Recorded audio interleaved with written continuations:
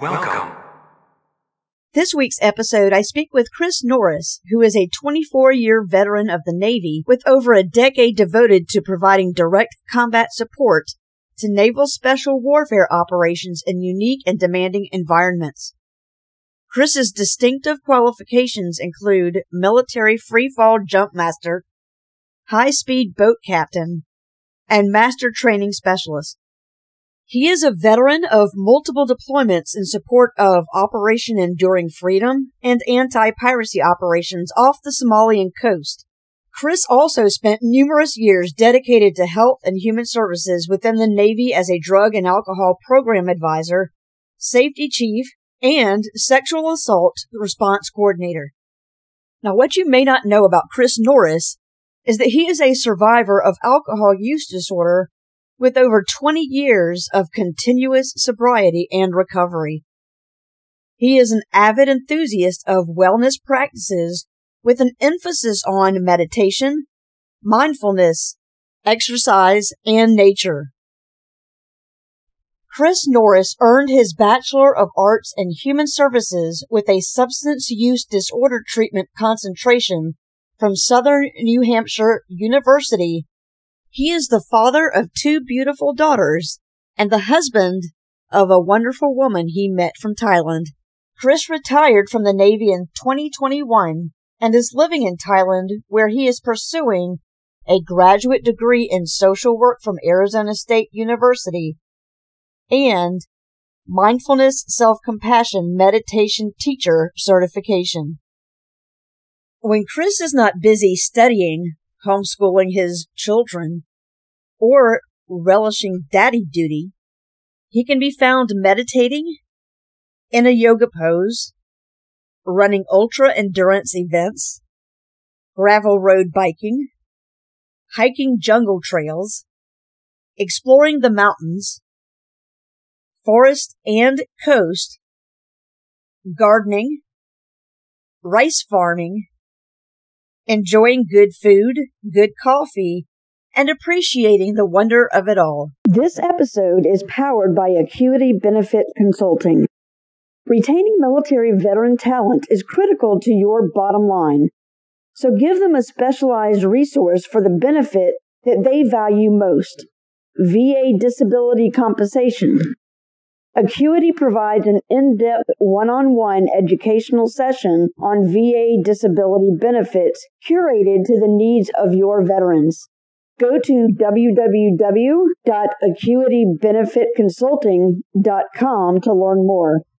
Again, that is www.acuitybenefitsconsulting.com. This is where it's at.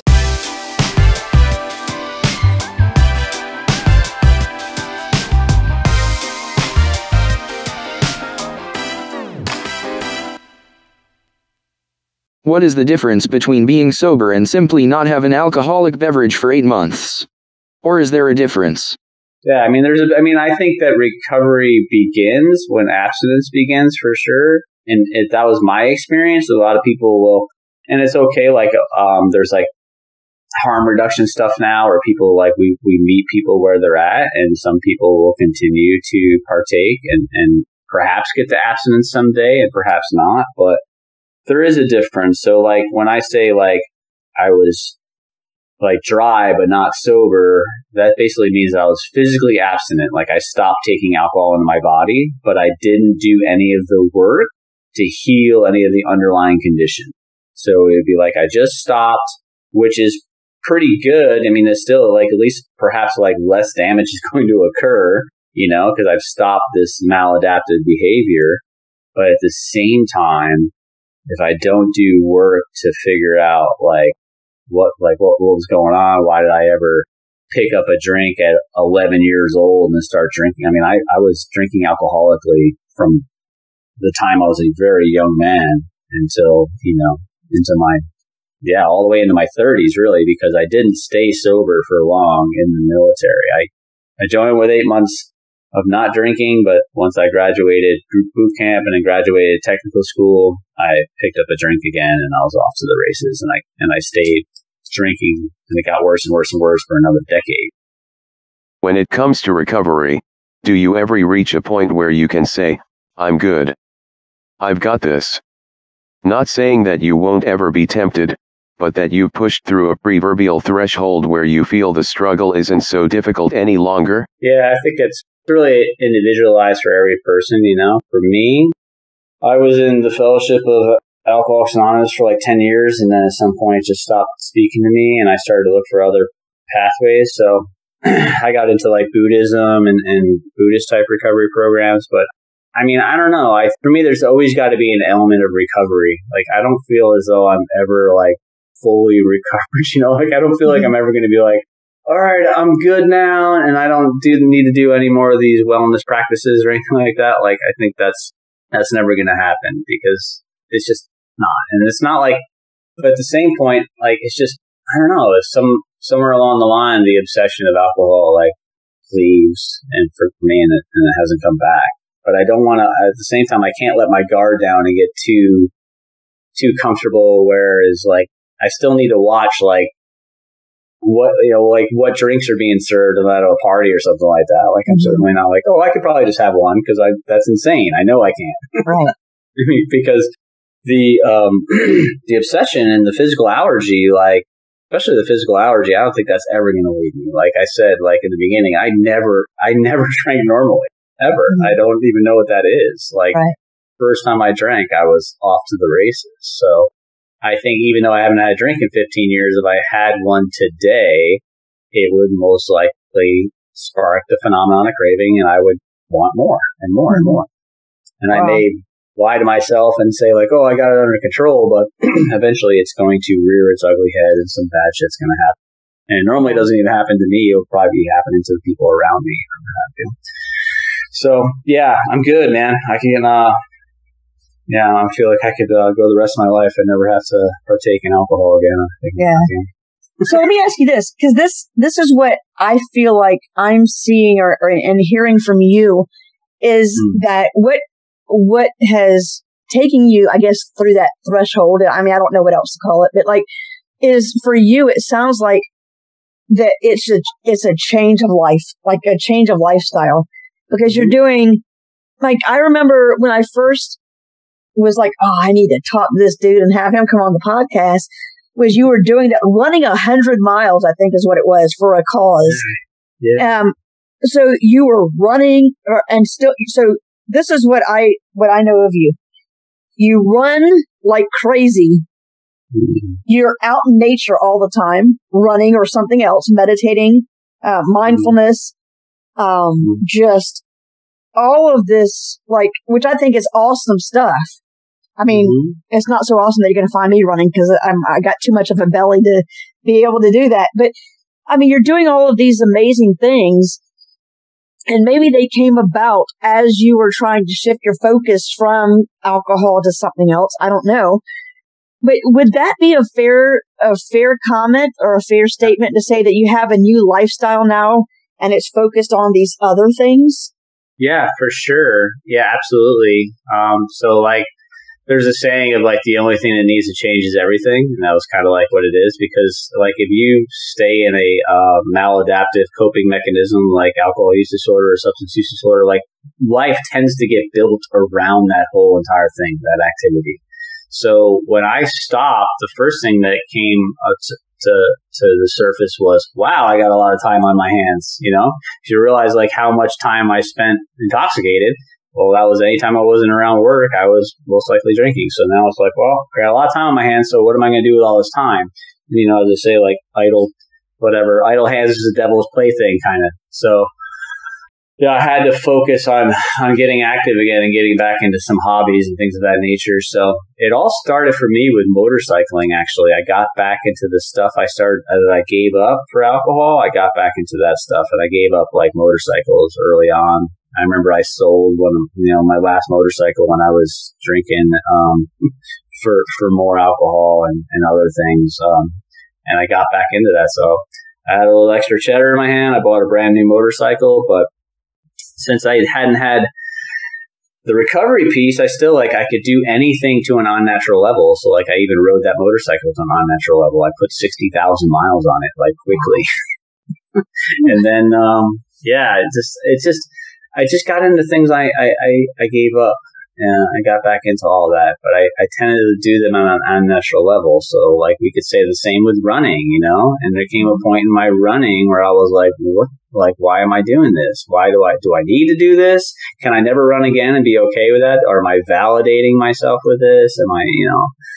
So, now my running looks a little different, but I did get into running because of sobriety. I definitely did. I was on a deployment in the Navy. I was out on this deserted island, basically, called San Clemente Island off the coast of California. And there's not a lot to do out there on your off time other than drink and fish. And I wasn't interested in either of those. So I bought a pair of running shoes. I bought a water bottle and some nutrition. And I decided I'm going to train for a marathon.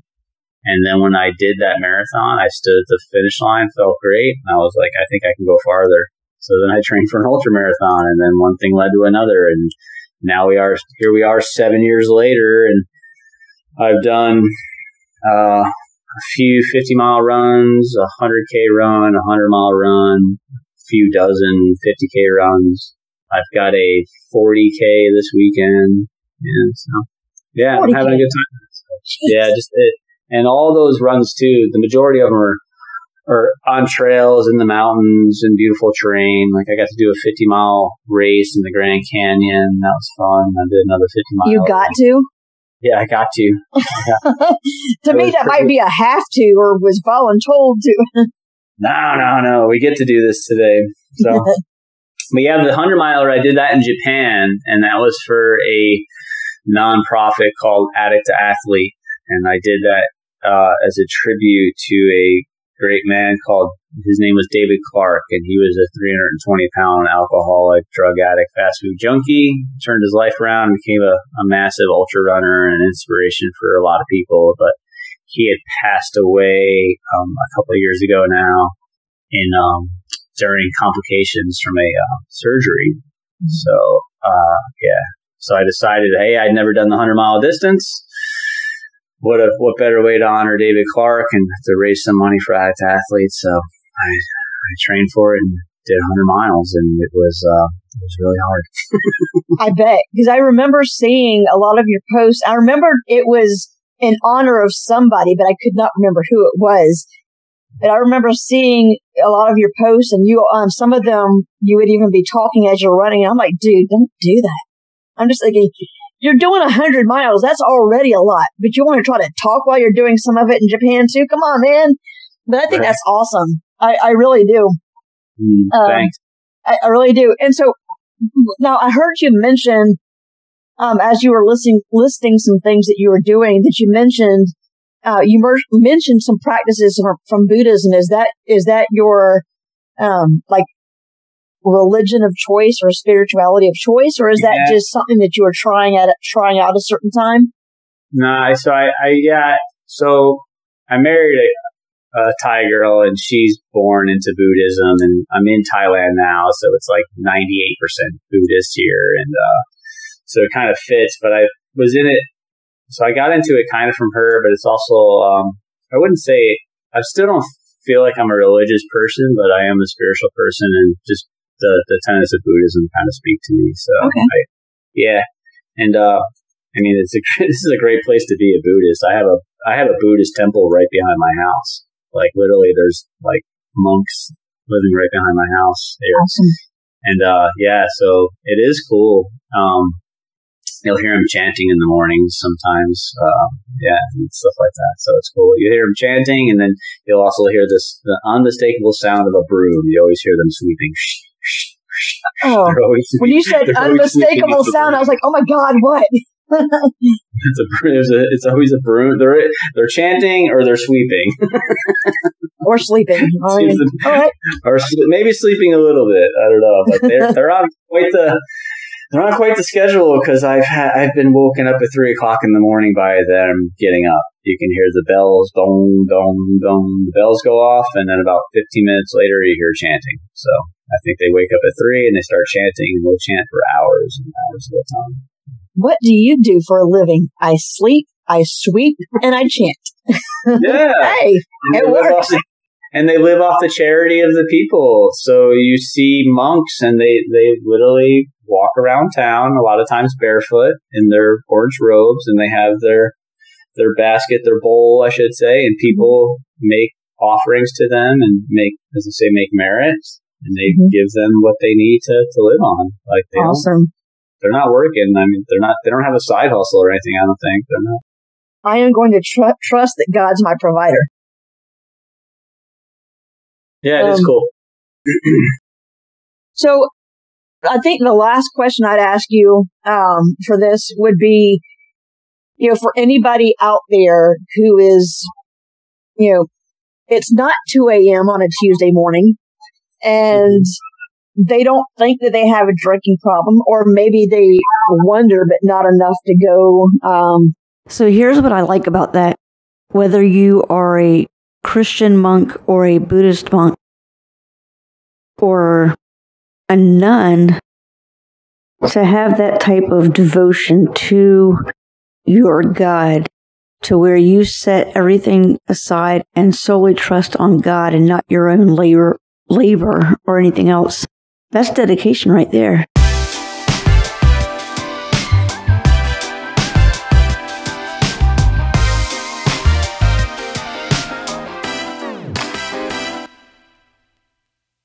What would you tell that person? What if I'm out, if I drink all the time, or whatever the setting is, whatever the environment is or mindset is, what would you tell that person?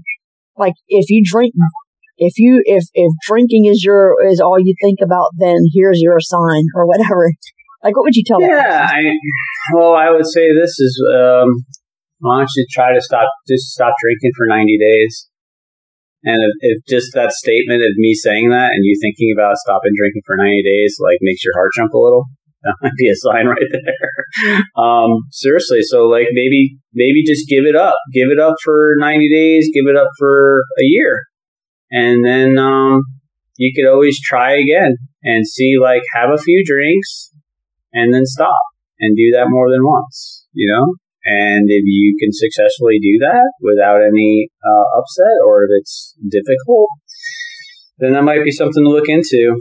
I mean, there's plenty of people that do assessments out there, and there's, like, I want to get rid of the stigma because there's such a stigma around it that no one wants to be like, the word alcoholic or addict or any of that is like, it's like, it's a thing. It's a medical condition. Like no one's harping on or just making disparaging remarks about the person that perhaps has diabetes or has cancer or whatever. Like, these are things that, like, it is what it is, man, And the more we can just get rid of that stigma, the better off we're going to be. So I'm a person that's trying to help that by openly saying to people, like, I'm a person in long-term recovery from an alcohol use disorder.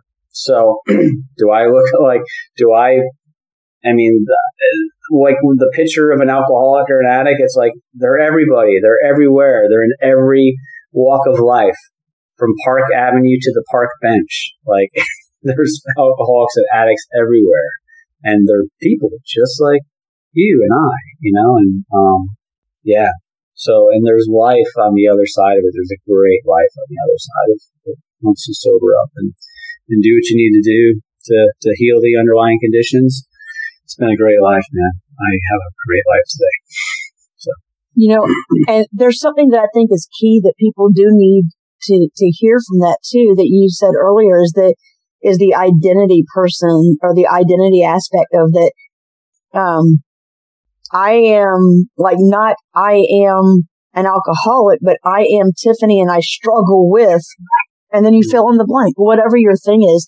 I think that's key too. I think that's probably why there's so much of a stigma with a lot of these issues, because we think that it's our identity, and because we think it might be seen or viewed as our identity, or we don't even know, even if it's a thing of, I don't even know what my real identity is, so this is what I'm going to do. No, drinking too much maybe is what you do, but it's not who you are.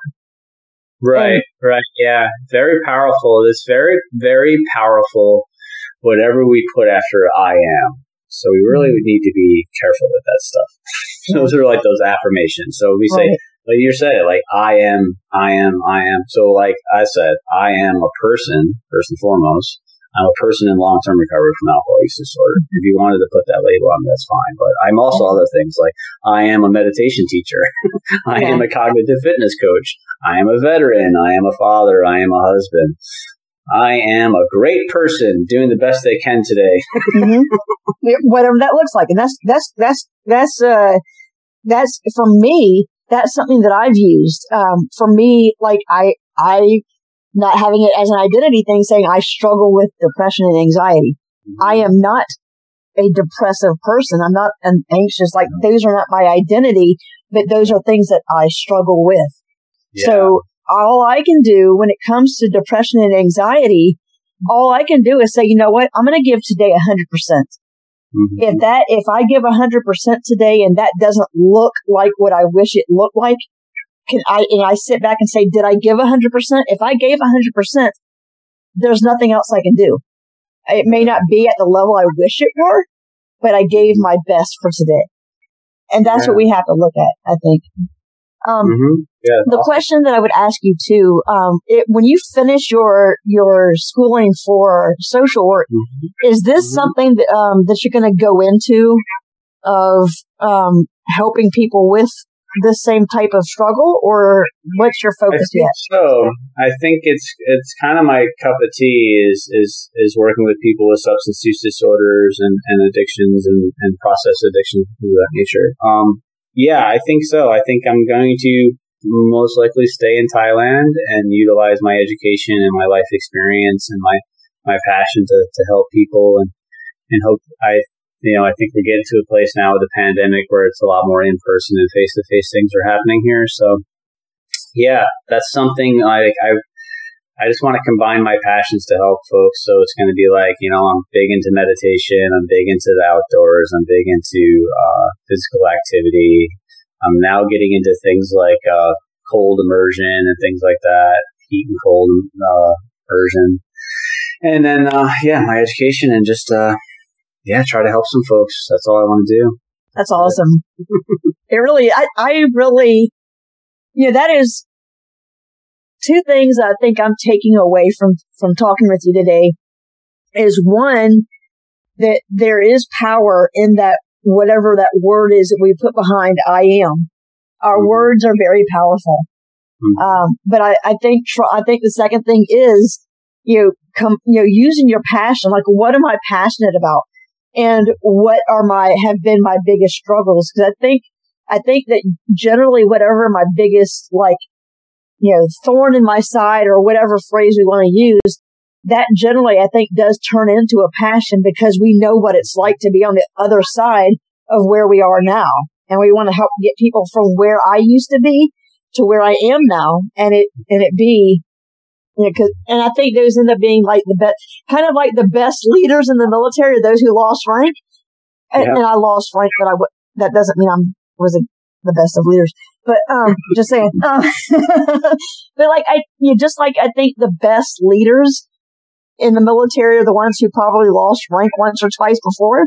The best counselor, social worker, is the person who has been where that patient is. So I think you're going to be impacting lives forever. And if you're not sitting down with a patient, you're running 100 miles in honor of another person. I think what you're doing is awesome.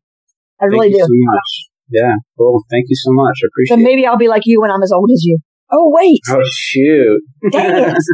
I forgot we're the same age. Oh, are we? Oh, cool. That's yeah. I mean, I'm 47, so maybe a year from now I'll be like you. Yeah. Well, thank you so much for doing this. I really appreciate it. The whole reason why I wanted to do this series is for the reason that you said about you is I am tired of this, my little soapbox is this. I'm tired of the 22 a day thing for suicide. Yeah. I am tired of, veterans being, synonymous with broken people. I mean, their veterans are broken, but no more broken than anybody else in the world today. So I'm tired of the suicide thing. We can talk about 22 a day 22 veterans a day die by suicide.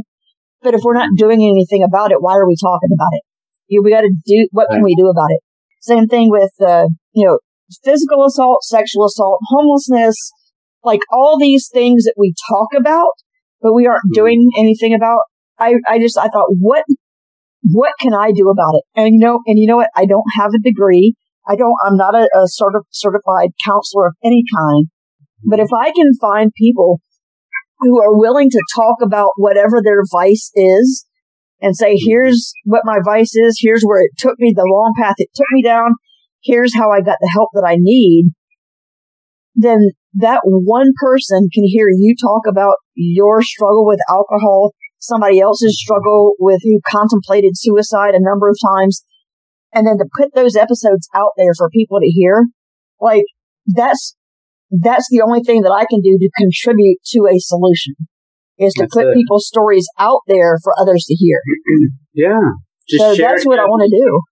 You're doing it, sharing your passion and your energy and your life experience, and that's huge. And then also, like, giving people the permission to be vulnerable by being vulnerable ourselves. So it's not easy to be vulnerable, but my experience has been much like, I believe I read Brene Brown talks about it, is like, when I'm vulnerable and I let my guard down, people relate to it because they see themselves in me. And then then it becomes like, we get more connected, you and I, and also the listeners, because I know Chris at a level. I know Chris like Chris knows Chris now. Yeah. And then when I let people know like what's going on inside me and I'm vulnerable about it, I become more comfortable in my skin. Because I just said all this stuff that most people would be like, dude, I can't believe he's talking about that. This is like, these are shameful things or whatever. And like, I'm putting it out there. And now, like, hey, you know what? The world didn't burn down around me. I'm still doing good. Everything's great. So I'm more comfortable in my skin. Let's drive on, Yeah. And I'm not saying like everybody needs to do that, but if you can, it's helpful. Yeah.